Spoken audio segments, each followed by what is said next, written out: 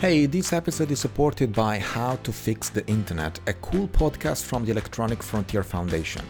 Are you tired of a digital world that's creeping you out? Well, it doesn't have to be that way. There are real solutions to problems like surveillance capitalism, AI, and digital privacy, and we can make the internet a better place for all of us. Cindy Kahn and Jason Kelly are the awesome hosts of How to Fix the Internet. Cindy is a tech activist and Jason's a digital strategist. Together, they are inviting experts to share their vision on how to fix the internet. And you know what? It's super enlightening. I checked out the Freedom to Tinker episode and it blew my mind. It's definitely worth listening to. You can listen to How to Fix the Internet anywhere you get your podcasts or visit eff.org/podcast. So search for How to Fix the Internet, join the conversation, and let's make the internet a better place. Welcome back to another episode of Data Science at Home podcast. I'm Francesco, podcasting from the regular office of Brussels City, based in Belgium. In this episode, I would like to continue a bit the conversation that we had last time related to large language models like ChatGPT, which is on the news these days and not just these days. And in the last episode, I mentioned what I believe is probably the game changer when it comes to large language models like ChatGPT, which is the component in charge of the reinforcement learning from human feedback.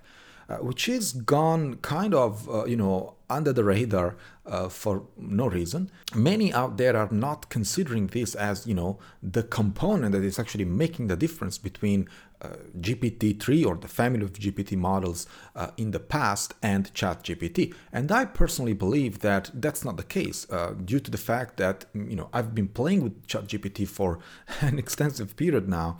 And what I can say is that I believe that the reinforcement learning from human feedback is, in fact, what might make the difference when it comes to correcting or adjusting the answers or the responses that you would get from an automated system like ChatGPT.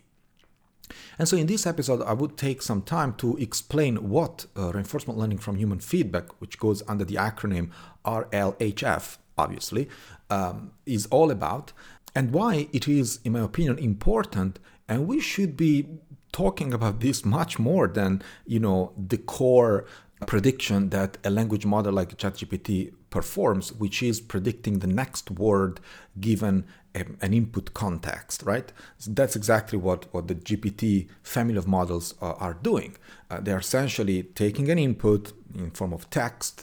Now, how big this input is, of course, depends on how much context or how much, let's say, memory, quote memory, these models should have on the current conversation, and of course generate the next word, and of course the next, iterating this idea and generating the next phrase or the next paragraph until, of course, they build something that makes sense and is as human friendly as possible as an answer, as a response.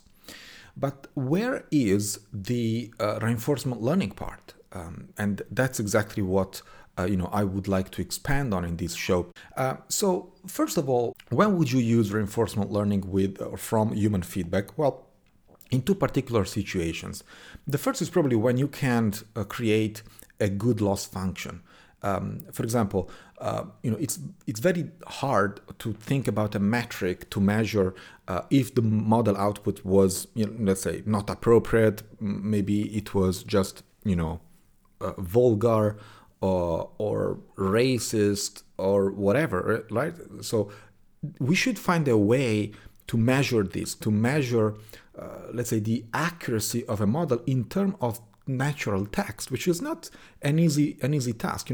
After all, we are not calculating an accuracy given, two numbers. We know the ground truth, we know the predicted number, we make a difference, and we say, okay, we are off of this much percentage or this many points with respect to the ground truth. That's not the case here, because this is text, first of all, and also this is semantic. Like there is, even though text can be different and usually is different, the meaning of that answer could be very similar. And so, having a metric that calculates that is very, very difficult. So that's where you would use, for example, reinforcement learning from human feedback, because you would have a human in the loop telling you if that answer is indeed good or bad, and so giving some sort of reward. The second case in which one wants to use a reinforcement learning from human feedback approach is when you want to train, online training, which means that training directly on production data. And that's something that ChatGPT is supposed to do. Now, we don't know if, of course, the new version of ChatGPT doesn't become public immediately. There is some vetting and there is definitely some testing that is done behind the curtains. But the fact that ChatGPT keeps talking to people, or in fact, people keep chatting with ChatGPT, it means that indeed there is a continuous training. And so this training happens on a daily basis on production data. And the problem of production data is that you can't easily label production data. Because think about this, you have production data and you need to label them for ChatGPT to take action on this new available data. This means that someone has to, let's say, write what is supposed to be the correct answer of ChatGPT, and then eventually evaluate if the answer that actually was returned by ChatGPT is in a way similar to the correct one. And as you can understand, this is not feasible, because don't forget, there is already, I think, 1 million or more people using ChatGPT as we speak. And this means that there are several millions of active conversations as we speak. So we cannot think of putting a human in the loop in a situation like this, because it would just be not feasible. So what is the reinforcement learning from human feedback algorithm about? Well, it's in fact a series of 3 important steps that start from the very beginning, which is pre-training a language model, then training a reward model, and finally fine-tuning the language model with the reinforcement learning model or the reward model. So combining these 2 models, and I will of course expand on this and give you much more details than this definition in a minute, the combination of these 2 in fact is bringing a language model that is not only capable due to the impressive amount of parameters that it has. For example, 175 billion parameters is something that we can't even think of. Probably above 300 gigabyte of space when you want to load such a model in memory. And then there is the reinforcement learning part, which is, I don't know why, it has been kind of ignored. The attention and the spotlight has been on the GPT core prediction rather than on this other component that, again, I insist, it's probably one of the most important pieces that we haven't considered in the past models before ChatGPT. So let's start from the first task. The first task, as I said, is pre-training a language model. And here we are, we all agree what that means. It means take a pre-trained model, because you don't want to start from scratch training these things. Don't forget that these things are extremely heavy in computation, and these are massive models. They are called large language models for a reason. And so starting from scratch all the time, it's impossible, and also very expensive. It's possible, of course, but it's extremely expensive.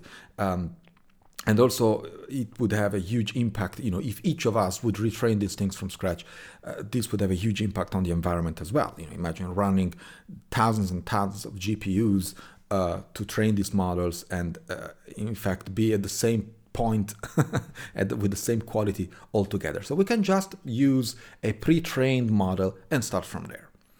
Usually, the GPT-3 model is taken into consideration, so we take the weights from there, and we continue the training from there in case we want to specialize, for example, in one particular domain, though I believe that GPT-3 is trained in pretty much all the domains that you might think of, but you can have any exotic domain for which you say, now, I would like to do some tuning, and I would like to, let's say, customize my pre-trained model to my particular domain. So you can do that. Hey there, let's talk about finding a job that's not just challenging, but also rewarding and fun.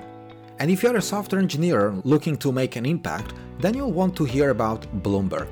They're building the world's most trusted information network for financial professionals, and they need engineers like you to join them. As someone who's been in the tech industry for a while, I know how hard it can be to find the right employer. But when I stumbled upon Bloomberg, I was blown away by their commitment to building a diverse workforce full of fresh perspectives. Any engineer looking for an appealing and beneficial career should consider Bloomberg. So why Bloomberg? Well, you'll be part of a team that builds tools to help the world's leading business and finance decision makers. You'll work with some of the brightest minds in the industry to develop solutions that are relied on by more than 350,000 financial professionals around the globe to make critical business decisions. And let's not forget that great engineers love a challenge. At Bloomberg, you'll solve complex, real-world problems for customers across the globe capital markets, from real-time market data to sophisticated analytics, powerful trading tools, and more. Bloomberg engineers work with systems that operate at scale. Lastly, Bloomberg believes in using the right tools for the job. The majority of their software is built in C++, JavaScript, TypeScript, and Python, and Bloomberg engineers are active members of the open source community.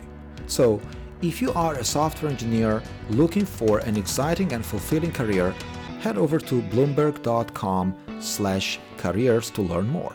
That's bloomberg.com/careers. The other thing that you have to do is called supervised fine-tuning.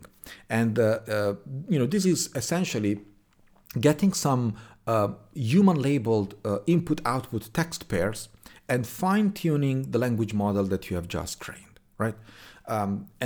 This is essentially what we called in language models, even back in the days with the RNNs or LSTMs. This was exactly the same task that we did many times. Even I explained this on this show many episodes ago. I don't recall which number. But essentially, at the end of this step, we would have the pre-trained language model that is now tuned and trained for our particular use cases. The second step is training a reward model. And this is where, things start becoming a bit interesting, in my opinion, because this is, getting more and more, closer to the idea of the reinforcement learning paradigm of computation, which is, and we explained this a number of times on this show, a way to punish or positively reward a model if the model is behaving accordingly or according to our requirements. We have seen this for example, reinforcement learning for video games, in which we have these models that apply some computer vision on the screen, detect where, for example, the playing character is, where the non-playing characters or the enemies are, and there are like 4 actions, usually up, down, left, and right, or maybe 5 actions if you want to add a space bar to jump, or whatever other button to shoot if it's a shooting game, and so on and so forth. So there is a list of actions, and essentially what the model is doing in the reinforcement learning fashion is to select an action that is appropriate for that particular screen, or a bunch of screens, like frames, and apply the action. So for example, if it's time to move forward, apply action up, which is the up arrow key on your keyboard. Then what happens is that, okay, the character moves, and there is yet a new frame with a new situation, a new scenario, and essentially what the model does is assessing what was the quality of that action in that particular scenario. Because if the playing character gets killed, well, then the model should learn that going up was probably not the best choice, right? And so it would negatively reward the model. So there is a reward function that would impact negatively the model. So the model has a way to learn what is good and what is bad, depending on the situation where the character is, or the input is. And that's exactly what happens here. So in this step, what we are interested in is in a triplet or many triplets in which we have the input text, the output text, and the reward. So the reward indicates how good or bad that particular output text, which is the model generated data or text, was with respect to the input. And this is usually something that for ChatGPT has been performed by human beings. Okay, so there is a lot of human intervention. Don't think that ChatGPT is magic, is AGI or whatever they tell you. It's not. It's a model. It's very powerful. I'm not diminishing it, but there is a lot of human intervention during the training phase, right? And so there is a lot of human feedback. The human feedback consists of assigning a reward to production data, so the text data that you feed the model, that you input to the model, to the trained language model. Then the model starts generating something that we call output text. And that output text, in comparison with input text, are put together, and the human being assigns a reward to that, let's say, triplet, right? So that's exactly what we want to collect. Now, what do we do with these triplets? Well, we have to find a way to inform the model about that reward, because we want the model to train and to improve, to choose the best possible answer for a particular input text. And that information essentially has to be propagated, from the reward that has been given by humans. It has to be back propagated. In fact, I said it has to be propagated, but in terms of deep learning, it has to be back propagated. But there are a lot of difficulties. I'm simplifying for the sake of the podcast. It's very hard to explain these things without a whiteboard. I'll do my best. But essentially, this is the concept, okay? We need to take that reward and essentially propagate it back to the model so the model can learn what was good, what was bad.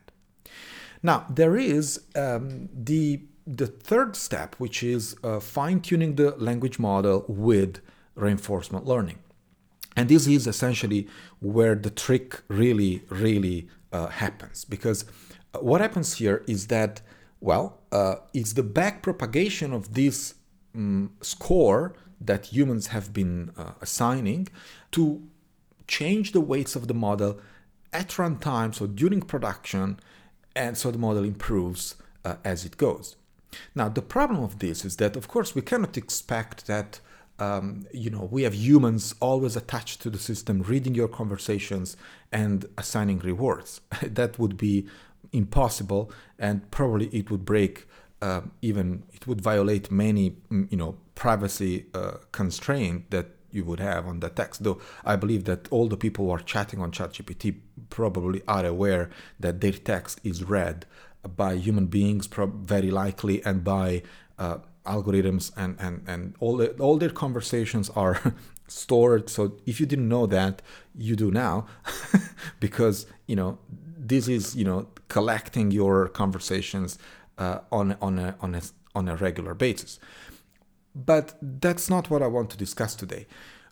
How do we remove humans and maintain the, let's say, human-in-the-loop reward model? To do this, the researchers and the practitioners behind ChatGPT have implemented something that is absolutely neat and clever, which is building a second model that is called the reward model. And essentially, this model predicts a reward given text, right? Now, why would you do that? Well, because you don't want people to assign rewards to text. You want another model to assign rewards to text. And so if you have a model that is good at rating or assigning rewards to text, well, then you can put that model in production together with the language model, and empower the language model with an automated reward system without people. You can put people maybe at some point to correct things, but you don't need an army of individuals rewarding conversations at runtime or in real time. What happens here? There are many complications in what I'm saying here.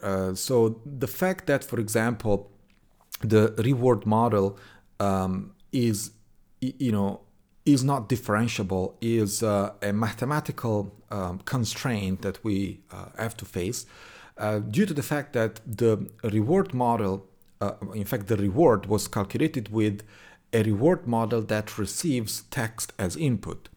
Now, this text is in fact calculated by decoding an output log probability of the language model.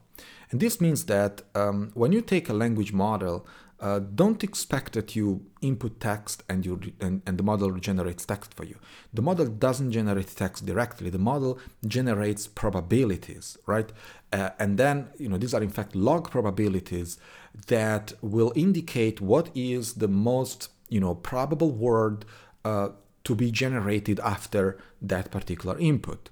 And the model will keep, generating these things, will keep generating numbers, not text.